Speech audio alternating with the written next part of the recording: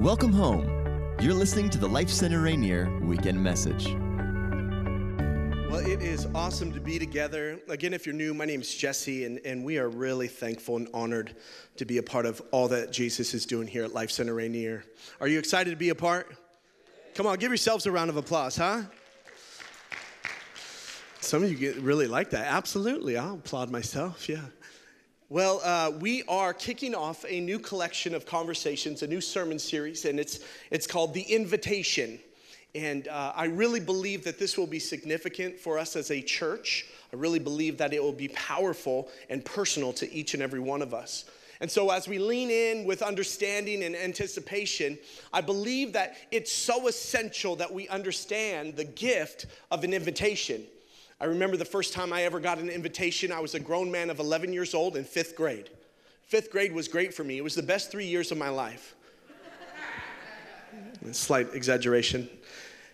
Not much of an exaggeration. But I remember getting an invitation, and the invitation came by way of a note. Do you remember these days? It said on it, it says, "Will you go with me?" How many of you, back in the day, we didn't date. We would go with someone. Who are you going with? Do you guys remember this? and it said, "Will you go with me?" Check yes or no.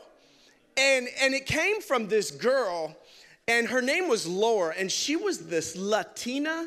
And first time I went up to her in response, I said, "Hey girl, I'll go with you." And I said, "My name is Jesse." She said, "Hola, Jesse." And my heart melted. And let me just say, Laura, I'm taken now, but you had a chance, girl. You blew it. But I'm so emphatically passionate about understanding the significance of an invitation.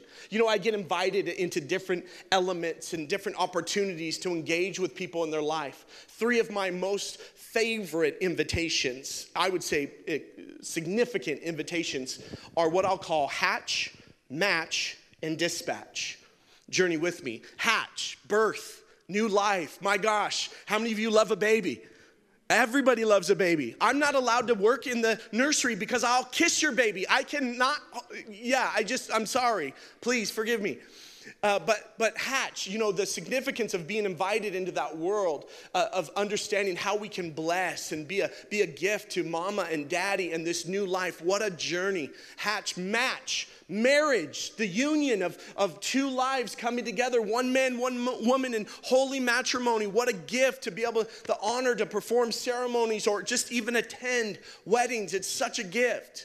Right? And dispatch, you know, the saints sending of going home to be in the physical presence of Jesus. This is an honor for us to be welcomed, because if you get an invitation to these things, you've had a significant impact on a person's life.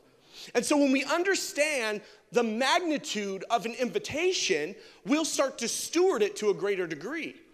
But in this great life, we come to an understanding that God is the giver, and we are the recipients. And our only response is to that, which I'll say is to RSVP. Title of my message today, if you're taking notes, is Follow Me RSVP, which means respond, s'il vous plaît. Y'all didn't know I knew French, huh? I watched Ratatouille. Oui, oui. And so God, He's the initiator, He's the creator, He's the giver of life, and life abundantly, the Bible talks about. Matter of fact, there's a great verse. If you're a football fan, you're probably not here, and so we're going to pray for them. But if you're wise and you have a DVR, God bless you.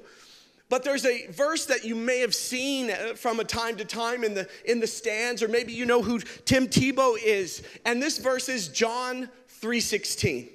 And it reads as this, that God so loved the world that He gave His one and only Son, that whoever believes in Him shall not perish, but have eternal life. That's a very common portion of scripture in the book of John, but it goes on. It's just not John 3:16, but there's a verse right after it.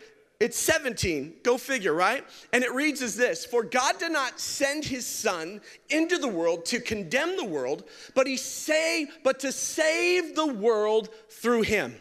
And so let me say it like this.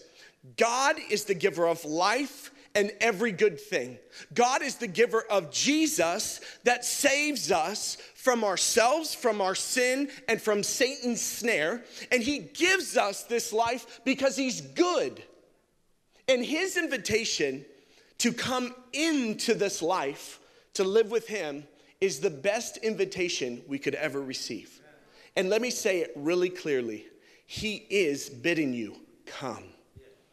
But for us to understand the significance of this invitation, we have to understand the depth of what this meant in the day. Now, there's a lot of cultural references and context today, and I'm gonna go to an altitude that I hope that will help us, but it may seem a little heady and lofty, but I assure you, it all makes sense when we come to the close of today.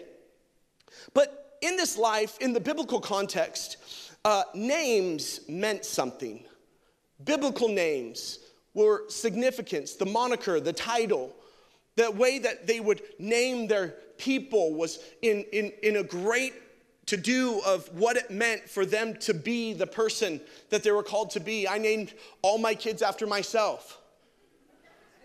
No, two of them have my middle name. My middle name's Ray Ray. It's not, it's Raymond, but I wish it was Ray Ray. So we named our daughter Gracie Ray, and then the middle child, Jace Jeremiah. He didn't get my name, and then the third one, we named Judah Raymond. And my wife initially was like, what do you think about Jesse? I go, don't you dare speak that over that boy. But he's so sweet, he's so smart. Matter of fact, he's gonna help us share one of the scriptures today. I'm gonna invite you to check out the screens here as he shares the verse here, if you will. Follow me and I'll make you fishers of men. Okay, now just leave that there for just a second. Let me try to see it. Huh? He's pretty cute. He gets that part from his mama. And so my son, he's in school, and every week they're memorizing a different Bible verse. Well, this week, he memorized his Bible verse, but he also memorized his brother's Bible verse. And we were like, oh my gosh. And so he was ready to share it, and I was pretty excited about it, so I just thought I'd share it with all of you. Aren't you so glad? And in this life, when we understand the significance of our name, you know, the Bible talks about Jesus changing people's names, God giving different people different names, meaning different things. And there's a lot of names in this life that we will live under. One of my favorite is husband, father. One of the most honoring labels I will be given in this life is pastor or shepherd. But there's no greater title or label that I will ever live under in this life than that of what I will say today of great significance is the title of disciple. Disciple. And so as we lean in today, I want to give great context. Matthew 4:18, verse 20 says this: as Jesus was walking beside the Sea of Galilee, he saw two brothers, Simon, called Peter. So there's Peter. He was previously known as Simon. Jesus changed his name. And his brother Andrew. They were casting a net into the lake, and for they were fishermen. Jesus' words now, come, follow me. Jesus said, and I will send you out to fish for people. At once, they left their nets and followed him. Other translations say, I will make you fishers of men. In the original Greek wording, it's inferred. It says, I will make you become a fisher of men. And so when we understand what this means, because if you've been in church or around the Bible for any length of time, I'm sure you've heard this portion of scripture, follow me. But what are we truly following? What are we responding to? And it's this, it's an uncommon life. It's not a simple, seemingly less significant. It's one of great magnitude and honor. And so when we understand this response to the call to come and follow him, it requires our depth of understanding. And let me say it like this. We have to remember that Jesus himself was a Jewish rabbi. Why does that matter? Well, if you read the scripture like I did in Matthew chapter 4, it says that Jesus came to the Sea of Galilee and he saw these guys and he says, come and follow me. And they left everything they had and they went and followed him right then. Who would leave their stuff, their family business? Who in the world would just walk away from everything they understood, everything they had to just go follow this guy? And mind you, the disciples at this point, they weren't disciples. They were previously passed over, picked through, and dismissed as unqualified. Let me give you a little bit more context. So Jesus, as a Jewish rabbi, this rabbinical understanding of the culture in this day, they had a lot of different traditions. One of the great traditions they had is their way of education. They had an educational system that ultimately gave them a depth of understanding from a young age. People would give themselves to learning. This was kind of like our context today in similar degrees, where when you turn 5 years old, you go to kindergarten, right? Or for some of us, it took me a while. Just kidding.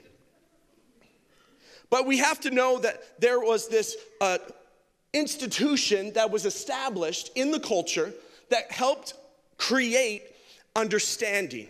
And so when you became a certain age, about 5 years old, you would go and you would give yourself to this educational process, and you would start to memorize the scriptures. You would memorize the first 5 books of the Bible, the books of Moses.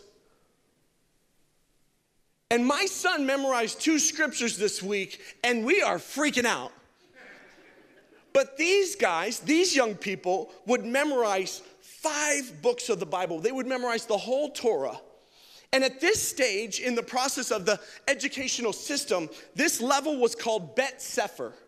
Bet Sefer was from, the ages of about 5. You got to that point and you engaged with this educational process and learning, and then you started to give yourself to the memorization of all the books of the law, the books of Moses, the first 5 books. And as they learned these things, they memorized the Torah. And at the end of this time, they would start to learn whether or not they were astute enough, esteemed enough, smart enough to go to the next level, or did they have to make a distinction and a decision to go into the family business? And so parents, ultimately their retirement plan was that their kids would come into the family business and they would all stay together, and the younger children would grow up to start to lead the way. And so when somebody got selected to go and follow a rabbi, it was a great big deal. And so Bet Sefer was the first stage. This went on from about 6 to 10 years old. And if you made the cut, you would continue to go on. Bet Sefer is basically, it means this, the house of the book. We would go to synagogues. We would go to places to learn. There were local places that every different context and community would have to learn. And then they would go to the next stage if they made the cut. It was called Bet Talmud. Bet Talmud was from the ages about 11 to 14, and Bet Talmud means the house of learning. And they intentionally made this time in this process a little more difficult. They were trying to find the best of the best. They were trying to find the elite and those that would give themselves to a greater degree of diligence and intentionality to study. And then if you were still esteemed and still willing and able to be somebody that was learned to this degree and magnitude, at that point you would get the chance or the opportunity to go apply to one of the rabbis to be a disciple. And this process at this point was called Bet Midrash. This was from about 15 on. And so a rabbi was known by his yoke. A yoke was his teaching. And so a rabbi's teaching, it was known that rabbi knew the books of the law and Moses. And so at this last stage, the young people trying to get accepted by a rabbi had to know the rest of the Old Testament, from Genesis to the Italian prophet Malachi, or Malachi, sorry about that. And so they would have to memorize all of these books, and they would go and apply to different rabbis. And it says that his yoke was under this guy's. He saw it this way, and he lived it out this way. And this rabbi saw it this way, and he lived it out this way. And so they would know there were different rabbis with different yokes, and the yoke was their teaching. And so as a young person applying to follow a different rabbi, you would approach this rabbi and you would apply and fill out an application form. I don't know, I'm just kidding. Are you awake this morning? And so they would apply to follow a rabbi, and the rabbi would take time and he would ask them questions and say, what do you think about Leviticus 21? I don't know why I just talk like that, but it just seems a little more smart and uppity. What would you say about the books of the law and Moses? I just like to say Moses. Moses. Sorry, gotta get that one out too. And so people would apply to follow a different rabbi. And as the rabbi would engage, they would get a level of understanding of the astuteness of this student and whether or not they were the best of the best of the best. Remember Top Gun reference, the best of the best of the best train the rest. And so if they were accepted to follow this rabbi, they would surround them, they would speak over them, and they'd say words like this: may you be covered in the dust of your rabbi. And at the time and the place, the roads weren't paved and there weren't cars, and people would have to walk on these roads, and they're saying to be covered in the dust of your rabbi is to be so close to the learning and the understanding and the leading of your rabbi that you would walk in his wake, and that the hem of your garment would be covered in the dust of his wake. And so the understanding of what we're committing to in response to this invitation under this new moniker, this new title of disciple, it's far more significant than we would understand. See, this yoke, the yoke of a rabbi, different rabbis would have different points of view, and their process to filter out those that would not make the cut is really what eliminates a lot of people today. I think we miss it, the understanding of what it means to come and follow Jesus, because Jesus, as he called the disciples, he did not send in an application. He did not do interviews. He said, come and follow me. And it wasn't for the elite or the elect. It wasn't for the prestige.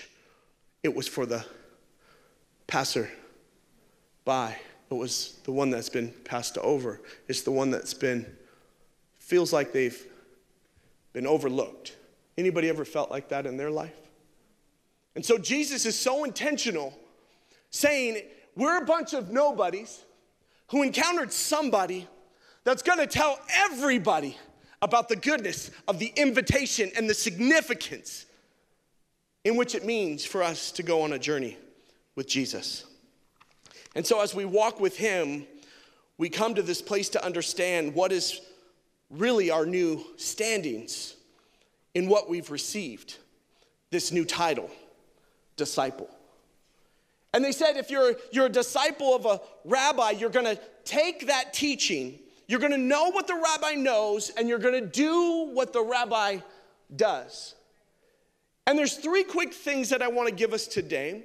Under your new label, under your new name as a disciple, and these things quickly will help us quantify, and I'll bring this whole thing back together and we'll land this plane. But the first thing, significance, in which we get to receive in this response is, number one, we get a new identity.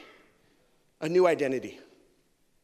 The new identity we were given in Jesus is the only identity in this life that we will ever receive and not achieve. I want to say that really quickly again.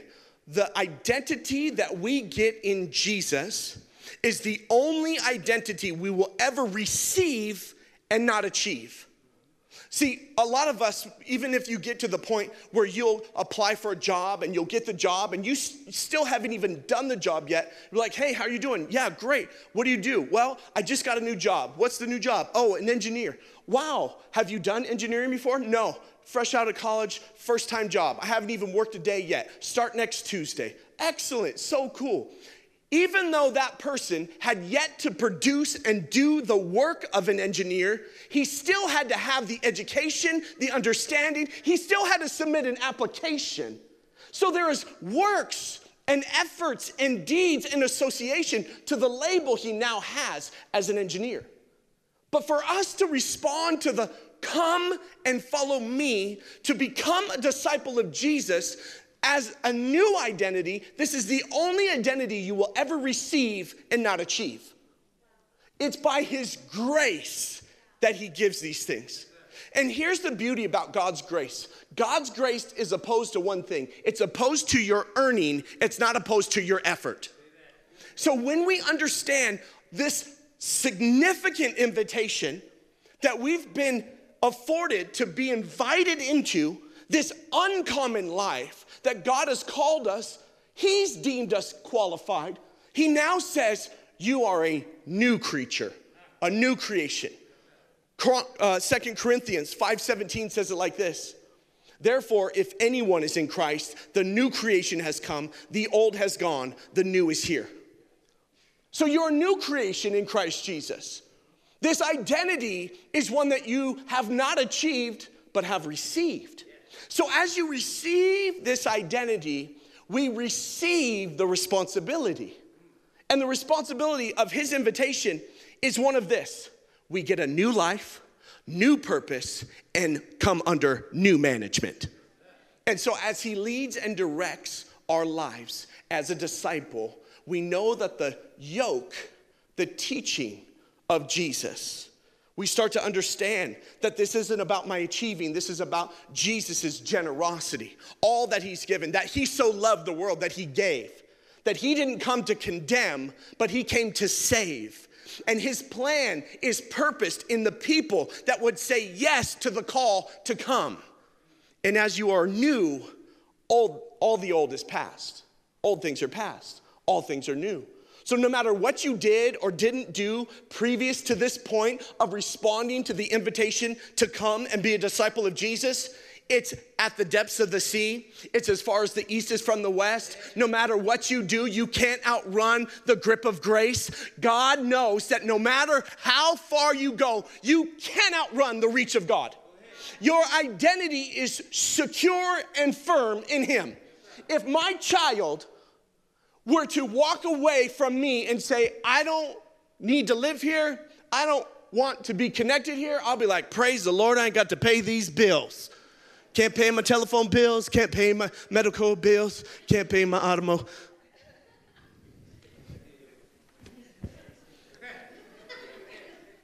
It would never not make him my son. It would never make them not my daughter. This is who they are. And just because they don't abide and believe what they've been given doesn't mean it changes their identity. Second point, number 2, is this. Not just a new identity, but a new position. A new position. This is the structure of God. This is the way that he's created it. He has now placed us in a different place in order in this process. Let me say it like this. When I first got married, we got a dog, we got a puppy, we got a fur baby. Anybody got a fur baby? You're like, oh my gosh. I like say, my wife would do like different noises and I would make different sounds, be like, oh, shoo-goo boo-goo. It's like, what am I doing? I'm a grown man. Like, but these sweet little animals, we love them so much. And then we had a baby and all of a sudden we had a dog, right? Things changed. The order changed. Things will change when we abide in this belief that we are called to be a disciple of Jesus. The order of our life, the structure, things that we prioritized in our past no longer are a priority. They just start to shift. And when we understand this isn't about us and what we've done, it's just a response to all that Jesus has already done, we start to value so much more this invitation. 1 Corinthians 1:26 says it like this: brothers and sisters, think of what you were when you were called. Not many of you were wise by human standards. Not many were influential. Not many were of noble birth. But God. Somebody say, but God. But God chose the foolish things of the world to shame the wise. God chose the weak things of the world to shame the strong. God chose the lowly things of this world and the despised things and the things that are not to nullify the things that are, so that no one may boast before him. This is not about me. But as it comes to me, it's going to flow through me when I understand the magnitude of all that I've been invited into. It would be one thing for me to come home in the evening and come and sit down and walk in the door, and my kids will be like, hey, daddy, hey. And I'm like, hey, what's up? And my wife's like, hey, baby, how are you? I'm like, good. And it's one thing for me to be present. It's another thing for me to participate. And in this life, as we have a new identity and a new position, he's never called us to be attenders. He's never called us to be nominal, check-the-box Christians. He's called us to follow him and take the yoke of Jesus, the teaching upon him, and follow him. And this, my friends, is bigger than you and I. And this is why we need the grace of God so much. We went into the mall last week, and this is how I know the grace of God is good, because when we walked in that mall and I smelt that smell and I saw that Cinnabon, and I said to myself, we're Cinnabons, Grace-a-Bonds, all the more. Come on, Jesus, give me strength.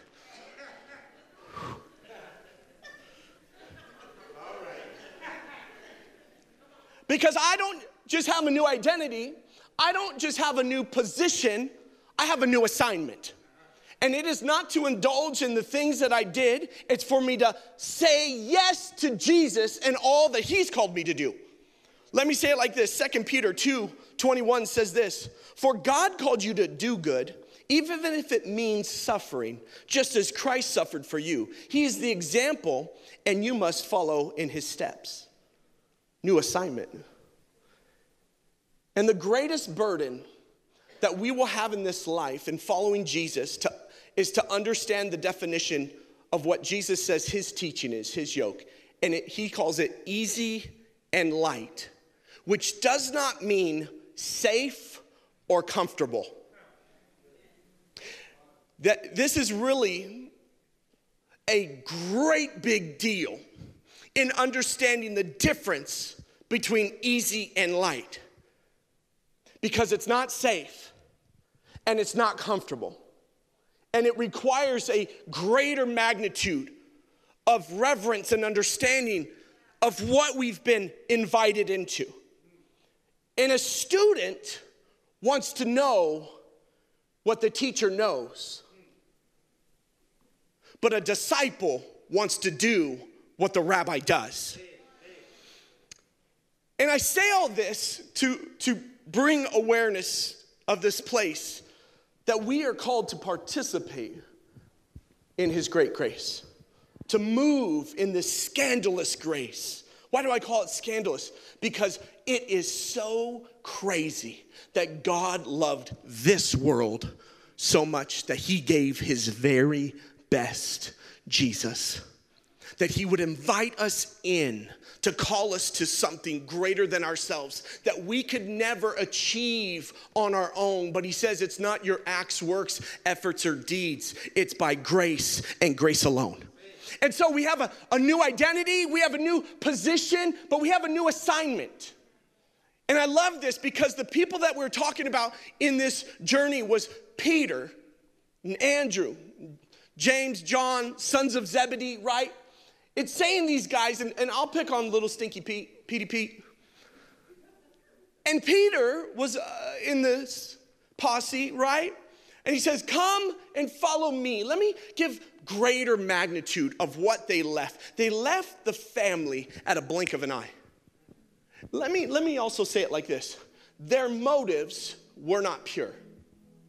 They had been picked over and passed over by every other rabbi to this point, that if any rabbi would have seen them and deemed them worthy of responding to that invitation, they'd be like, deuces, Dad, I gotta go. And so Peter's the person in that place that Jesus speaks to, but he's also the same person if you flip over 10 chapters to Matthew 14. And this portion of scripture talks about right after Jesus had done a great miracle, the feeding of the 5,000 is what it's known of. He took a couple fish sticks, a couple bags of wonder. It says that he fed 5,000 men, not counting women and children, and they didn't have birth control, so you do the math. But Jesus says that he was going to go off and be alone for a little bit. Come on, how many of you are introverts? Half of you are. Jesus was too. He says, I need to go and get away. And he tells the disciples, go in the boat and head on over to the other side. I'll meet you there. Well, the disciples, being fishermen, they found themselves very familiar on the water. But then it says that they got scared because a storm came. And this tells me that this was a different kind of storm because they were very familiar with the water. And so they wouldn't have been worried. But they said they were worried. They said all of a sudden they saw something walking on the water. And they said, it's a ghost. Come on, how many of you on Friday the 13th stayed away from lakes and anybody with a hockey mask? I just love the secular historians always make fun of Christians when they say they thought he was a ghost. What would you think it was? I'd be like, that's a ghost, let's go. And it says that they saw him walking on the water, and Peter in the boat, he goes, wait. That's my rabbi. He says, call out to me, Jesus, to walk out to you. And he says that he got out of the boat and he started to walk on the water. A student wants to know what the teacher knows, but a disciple wants to do what the rabbi does. So when he called him out on the water and he started to walk on the water, I'm like, yeah, bro. Come on. In the church world, we have this lens that we've heard these things so many times and we're like, yeah, sure, Peter walked on water. Guess what happens? He fell. And then we read this in Matthew 14 where Jesus engages again. It says immediately Jesus made the disciples get on the boat and go ahead to him to the other side while he dismissed the crowd. Fast forward a little bit. Can we get down to the verse 26-ish? And the disciples saw him walking in the lake, and they were terrified. It's a ghost, they said, and he cried out in fear. But immediately he said to them, take courage, it is I, don't be afraid. Here's Peter. Lord, if it's you, tell me to come out on the water. Come, he said. So Peter got out onto the boat, walked on the water, and came to Jesus. But when he saw the wind, he was afraid, and he began to sink and cried out, Lord, save me. Immediately, Jesus reached out his hand and caught him. He says these words, you of little faith. How many times have you heard that? Maybe even a preacher or personally have read that and you thought, yeah, man, I'm Peter. Oh, I miss it all the time. Oh, my little faith. And he says, why did you doubt? Peter's the brother that got out of the boat. Peter didn't doubt Jesus. How many times? Peter lost his sight of Jesus. That's why he sank. Don't lose your sight of Jesus. Finger wagging goes on. It's not that Peter lost his sight of Jesus. It's not that he doubted Jesus. It's that he doubted the thing that Jesus said, that greater things will you do. Greater is he who is in you than he who is in this world. He says signs and wonders will follow those who believe. He didn't doubt Jesus. He doubted the Jesus that's in him. He doubted the fact that he could do what the rabbi has done. And here's our problem, friends, is that we want to know what the teacher knows. But the invitation isn't to have an intellectual ascent. It's to have a practical, applicable response to the invitation to do what your rabbi does. And he says, you have a new identity, you have a new position, and you have a new assignment. And this life of grace that comes to you is simply coming through you. And he will give you everything that you need. Matthew chapter 28:16, Jesus' last words should be our first concern. And he says, the 11 disciples went to Galilee, to the mountain where Jesus had told them to go. And when they saw him, they worshiped him. Come on, guys. We have no problem worshiping Jesus when we get in the presence of Jesus. But then it goes on, he says, but some doubted. Then Jesus came to them and said, all authority in heaven and earth has been given to me. Therefore, go. He's saying, will you go with me? Check the box, yes or no. He says, go and make disciples of all nations. Now let me give a clear qualifying understanding of what nations is. This isn't physical land properties. This is all people groups, all creeds, all colors, all people, all people, all people. This is a gospel issue.